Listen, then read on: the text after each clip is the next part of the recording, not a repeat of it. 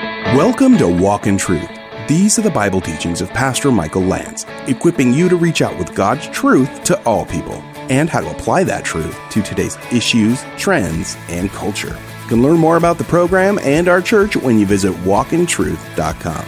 Now here's Pastor Michael's teaching in Philippians 1 through 6, called He Who Began a Work in You.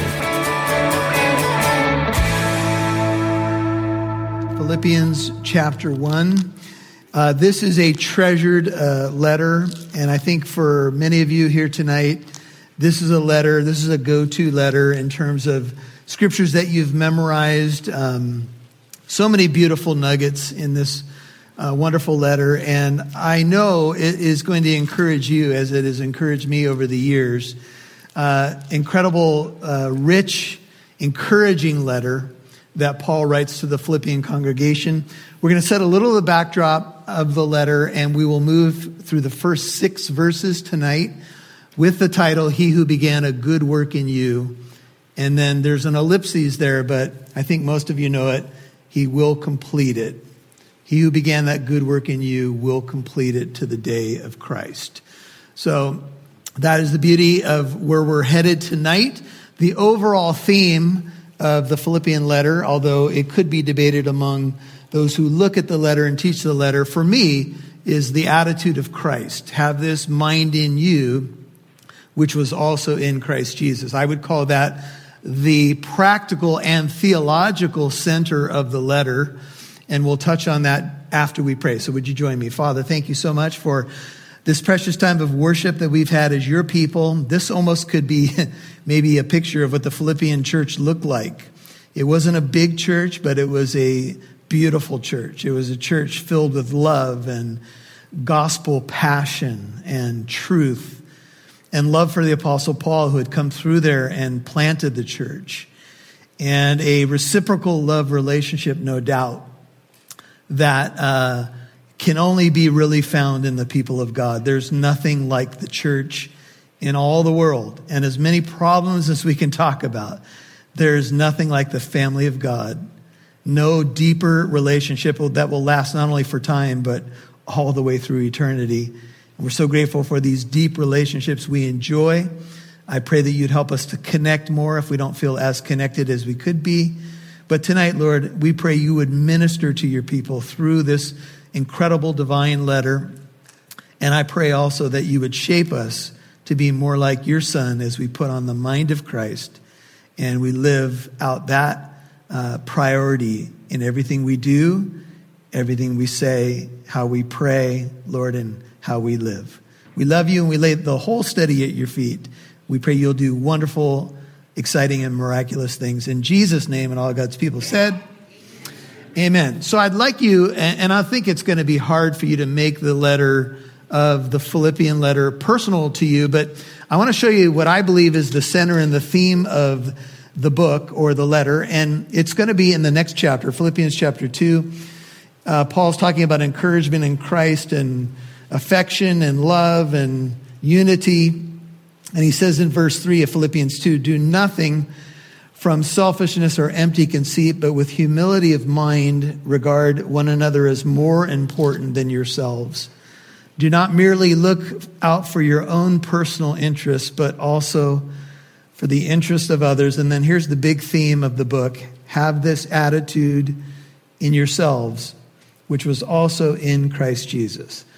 Now, what Paul does here, which is a little bit unusual, is he will often in his letters move from a doctrinal reality, a theological truth about Christ or who you are in Christ, and then to your duty as a response to that doctrine. Here he actually flips it around, and he says, this is your duty, not to look only for your own personal interest, to put others before yourself. And then he tells you the doctrine behind the duty. In other words, he tells you what you should be doing and what theological doctrine drives that behavior. And here's what it is. Although Christ existed in very nature God, or in the form of God, we'll talk about that when we get to this passage, he did not regard equality with God a thing to be grasped or held on to. But he emptied himself. He took the form of a bondservant and was made in the likeness of men. Now, I'll leave that alone for tonight because I'm not going to exegete the next chapter. We're going to go back to chapter 1. But I do want you to know that having this attitude or this mind in you, which was also in Christ Jesus, is something to be thinking about as a big theme throughout every section. And of course, we only have 4 chapters to share. And so these are 4 power-packed chapters. And I believe if your heart is open to the Holy Spirit and how God would shape and form you, you're going to see some incredible things to think about, to apply, and to model your life after. So he who began a good work in you is tonight the big theme, the attitude of Christ. Kind of a sub-theme is joy. This is a letter of joy. It's about perspective. It's also about serving. It's about having a joyous attitude, but also having an attitude of service. And the two do go together. It's about an attitude of humility. If Christ was willing to leave the glories of heaven and humble himself to the point of death, even death on a cross, then we can humble ourselves as well, can we not? And we can live for the glory of God and put others before ourselves. And I'm not saying that that's easy, but that is the point of the center of this particular letter, is for us to live like Jesus, to have his mind, his attitude in everything that we do. And we're going to need God's help for all of that. Paul wrote this particular letter somewhere between 60 and 62 AD. He wrote it during his first Roman imprisonment. And he penned also during that Roman imprisonment Ephesians. And these are books that you're familiar with: Philippians, Colossians, and Philemon. Shane just finished up the series in Philemon. So these are called the prison epistles. Epistle is another word for a letter. Both Colossians and Philemon were written to the same church. The author of Philippians is the Apostle Paul. And in the end of the book of Acts, if you turn there with me, lays this out. The end of the book of Acts shows us what was going on with Paul and when he wrote these prison epistles. Let's turn to the very last chapter, chapter 28, Matthew, Mark, Luke, John, Acts, and pick it up with me, 28. Let's see. Verse 30. So it's the last 2 verses of the book of Acts. And Paul stayed 2 full years in his own rented quarters. He was under some form of house arrest. He was welcoming all who came to him, preaching the kingdom of God and teaching concerning the Lord Jesus Christ with all openness, unhindered. Now, during that 2 years, if you take a look at verse 30, is when scholars believe that he wrote those 4 letters I just gave you. One more time: Ephesians, Philippians, Colossians, and Philemon. That's why they're called prison epistles. Paul's not literally behind bars as we would envision arrest. He's under some form of house arrest. And you might picture it more in modern ways of thinking with the little thing around your ankle. Hopefully none of you have had to experience that before, where they're tracking you and you really don't have full freedom, but you're not behind bars, as it were. That's what seems to be going on with the Apostle Paul. And during those 2 years, he was obviously doing a lot of ministry, and he had unhindered opportunities. People came to him. He shared the kingdom of God with them. And during that time, he also had the time to write these 4 letters. Now, in Acts chapter 16, we have the backdrop of the Philippian church and how it came to be. Let's turn there together so that we can see how this church emerged and how it was planted. Acts chapter 16, and we're going to pick it up in verse 10. When he had seen the vision, immediately we sought to go into Macedonia, concluding that God had called us to preach the gospel to them. So putting out Acts 16:11 to sea from Troas, we ran a straight course to Samothrace, and on the day following to Neapolis. And from there to Philippi. Here's the city to which this letter is written, or the church in the city, which is a leading city of the district of Macedonia, a Roman colony. It was conquered by Rome, therefore became a Roman colony or extension of the Roman kingdom or empire. And we were staying in this city for some days. So now here's what they would do when they would go into different cities in the book of Acts. Paul's on these missionary journeys. The first thing they would do is look for a synagogue. Paul was a Jewish rabbi, so he usually would have an opportunity to speak to a group of Jews assembled on Shabbat or on the Sabbath, and he would open the Word of God, he would open the Old Testament and begin to preach Jesus to them, and then that's kind of how they would start, to the Jew first and also to the Gentile. But what we find in this particular city is that there is not a Jewish synagogue, so that tells us that there's a very small population of Jews there. But on the Sabbath day, 1613, we went outside the gate to a riverside. That's a neighboring city to us. Some of you live there. Just kidding. And we were supposing that there would be a place of prayer. And we sat down and began speaking to the women who had assembled. A woman named Lydia from the city of Thyatira, a seller of purple fabrics, a worshiper of God, was listening. And the Lord opened her heart to respond to the things spoken by Paul. If you're marking your Bible or taking notes, Lydia is the first story of transformation in the area of Philippi. Notice that she's described as a worshiper of God. She's a businesswoman. She's listening, and the Lord opens her heart to respond to the gospel. And when she and her household had been baptized, which is always the next step after commitment to Christ or belief is baptism, she urged us, saying, "If you've judged me to be faithful to the Lord, come into my house and stay." And she prevailed upon us, and some believe her house became the place where the church met. You'll hear more from Pastor Michael in a moment. Thanks for tuning in to Walk in Truth today. Did you know there's more where that came from? Download the Living Truth app to listen to more of Pastor Michael's teachings whenever you want. You can even watch videos. And if you're local to Southern California, you can get updates on church events, new studies, and more. Download the free Living Truth app today. Producer Rob Newton here, and on behalf of Pastor Michael and the Walk in Truth team, thank you so much to our financial and prayer partners. Whether you have given a one-time donation or you have become a monthly partner, you have contributed to our mission to reach out with God's truth to all people, and helping listeners like you apply that truth to today's issues, trends, and culture. You've heard that before, right? Well, we mean it. Thanks to our financial partners, we have added 3 new radio stations. Our prayer is to bless our new listeners the way we have hopefully been a blessing to you. If you're a longtime listener, would you please consider becoming a $5 a month partner? That may not seem like much, but every little bit makes it possible for us to continue our broadcasts, podcasts, and free apologetic events. Please become a partner giving at least $5 a month. Visit walkintruth.com to donate or call 844-48-TRUTH. That's walkintruth.com or call 844-48-TRUTH. We'd love to see who's listening, so please connect with us on Facebook, Twitter, or Instagram. Just do a search for Walk in Truth Show. Now, back to Pastor Michael Lance right here on Walk in Truth. And we sat down and began speaking to the women who had assembled. A woman named Lydia from the city of Thyatira, a seller of purple fabrics, a worshiper of God, was listening.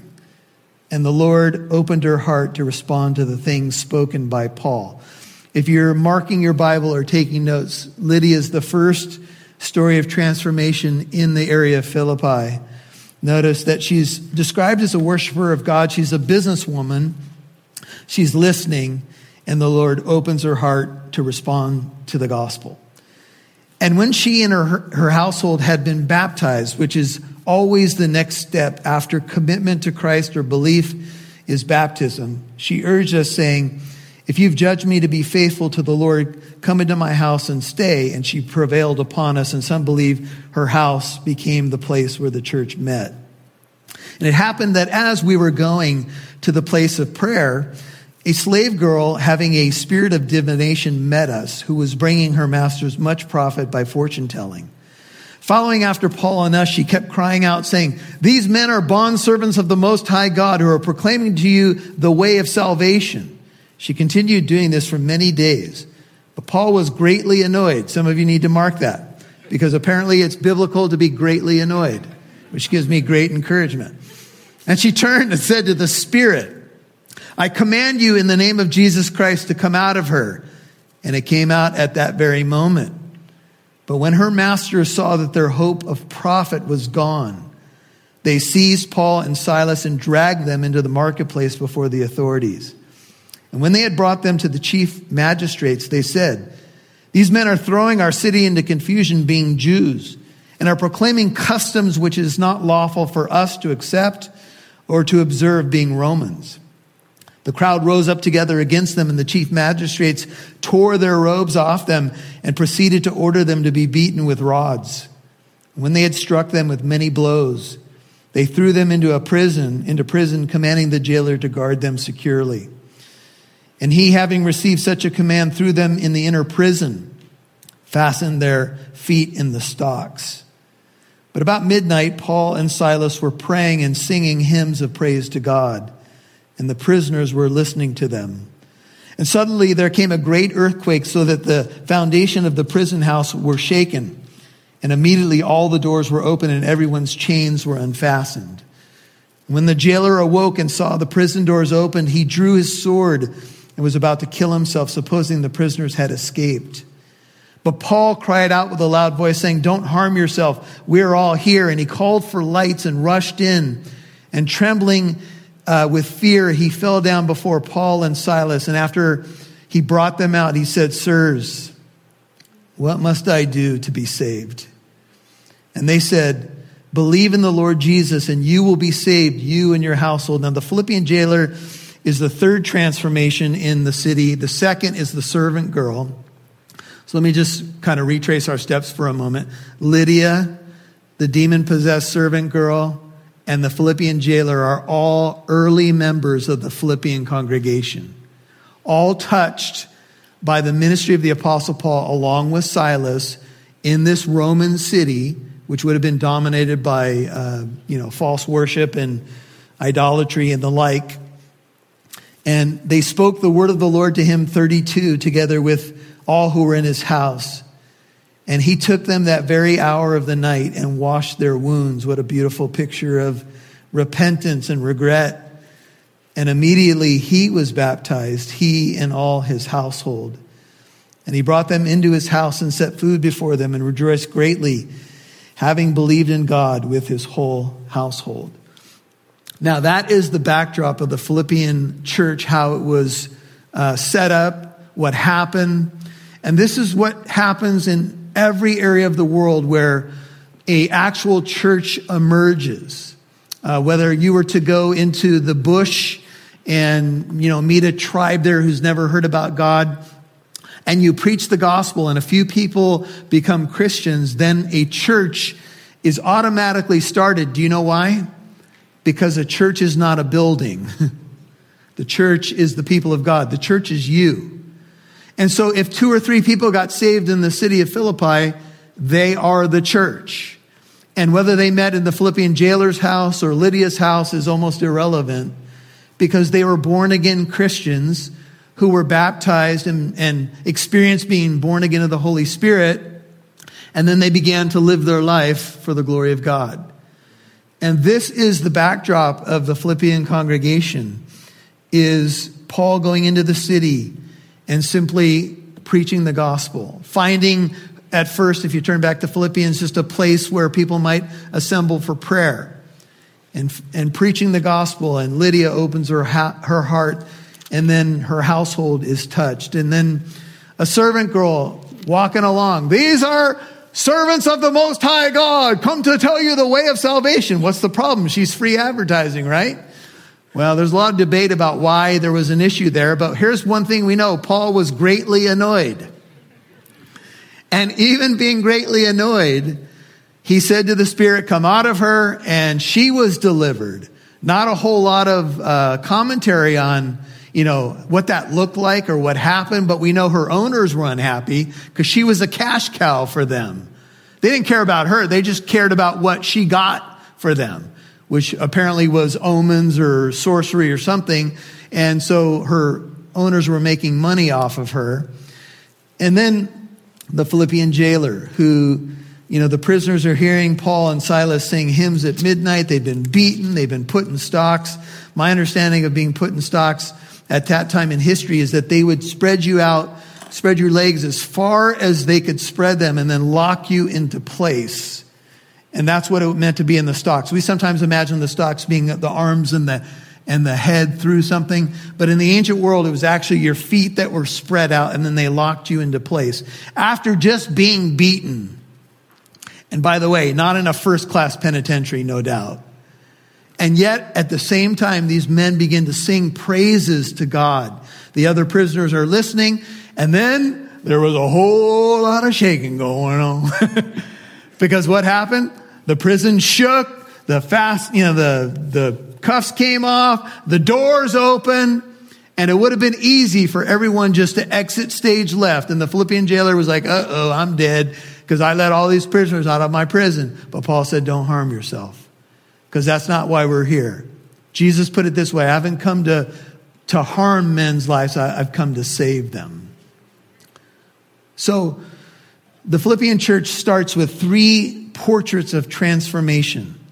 Every church is filled with portraits of transformation. All you got to do is look around right now. And every one of us have a story about hearing the gospel, being touched by the power of God. If you're a Christian, experiencing being born again of the Holy Spirit, probably for most of you entering into a time of baptism. Maybe soon after you got saved, maybe it was a few years or a few months. And coming out of that water and experiencing the beauty of that picture of being one and being in Christ, and having a family who bore witness to that baptism, and then growing in the grace and knowledge of the Lord Jesus Christ, finding out what your spiritual gifts are, learning to serve the King, learning what it means to live for God and live for others. What a beautiful thing the Lord does in our lives. You've been listening to He Who Began a Work in You, Part 1 on Walk in Truth. And that's Pastor Michael's teaching in Philippians 1:1-6. Hey, we'd love to connect with our listeners. You can email or send Pastor Michael and the team here a letter. We love mail. You can get all the contact information at walkintruth.com. That's walkintruth.com. Or you can get it now. Our email address is contact@walkintruth.com. That's contact@walkintruth.com. And here's our mailing address if you're ready. You can write Pastor Michael at P.O. Box 2063, Corona, California, 92878. That's P.O. Box 2063, Corona, California, 92878. Now, here's Pastor Michael with a final word. Well, as we transition to a new book here on Walk in Truth, the amazing book of Philippians. Now, how would I summarize this book? Well, we've called it Have This Attitude in You, which was also in Christ Jesus, or we've kind of condensed that a little more and called it the attitude of Christ. How do we have the same attitude that Jesus had? The attitude of a servant, the attitude of joy, the attitude of putting others above yourself. Well, that's what we explore in the amazing book of Philippians, The Attitude of Christ, beginning on July 1st on Walk in Truth. So excited because the book of Philippians has been described as a book of joy, but it's much more than that. It's a book about how to walk out a deep walk with the Lord, how to know Him, the power of His resurrection, and even the fellowship of His sufferings. It's a book about hope. It's a book about joy, love, but it's mostly a book about how to walk with Christ and have that same attitude as He had, the attitude of a servant. Did you know that if you're a believer, He began a good work in you, not just a work, a good work in you. And He who began a good work will complete it to the day of Christ. This is Pastor Michael. This is Walk in Truth. Hey, we're so glad you're listening. I pray that you have an amazing weekend. Make sure you're serving the Lord in your church. If you want to join us for services in the city of Corona, the church is Living Truth Christian Fellowship in the city of Corona, 91 Freeway, Lincoln Avenue. 2 services on Sunday morning, 8:30 a.m., 10:30 a.m. If you want to find out information, driving directions, it's walkintruth.com. Click on the church tab. That's walkintruth.com. Click on the church tab. Hey, have a great weekend. God bless you. We'll see you either Sunday or Monday. Talk to you then. And remember, Walk in Truth is a listener-supported ministry. Your financial partnership helps us broadcast on this station, provide the podcast for free, and it helps us do our free apologetic events too. Please consider becoming a monthly partner of at least $5 a month. You can donate at walkintruth.com. Now, whether you can give financially or not, would you please spread the word of Walk in Truth around your community? You can tell a couple people to either listen on this station or find Walk in Truth on their podcast app. And join us on Monday for part 2 of Pastor Michael's teaching in Philippians 1:1-6, called He Who Began a Work in You. I'm Mike Massaro. Thanks for listening to Walk in Truth. Our goal is to equip you to reach out with God's truth to all people.